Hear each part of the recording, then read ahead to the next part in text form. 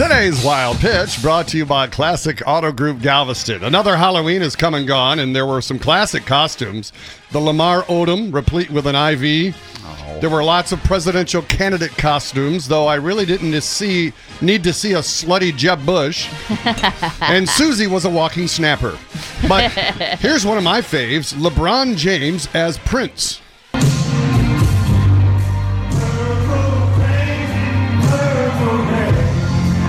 Hey, not bad. And if you look at him, he looks just like Prince if he were on steroids. That's today's Wild Pitch.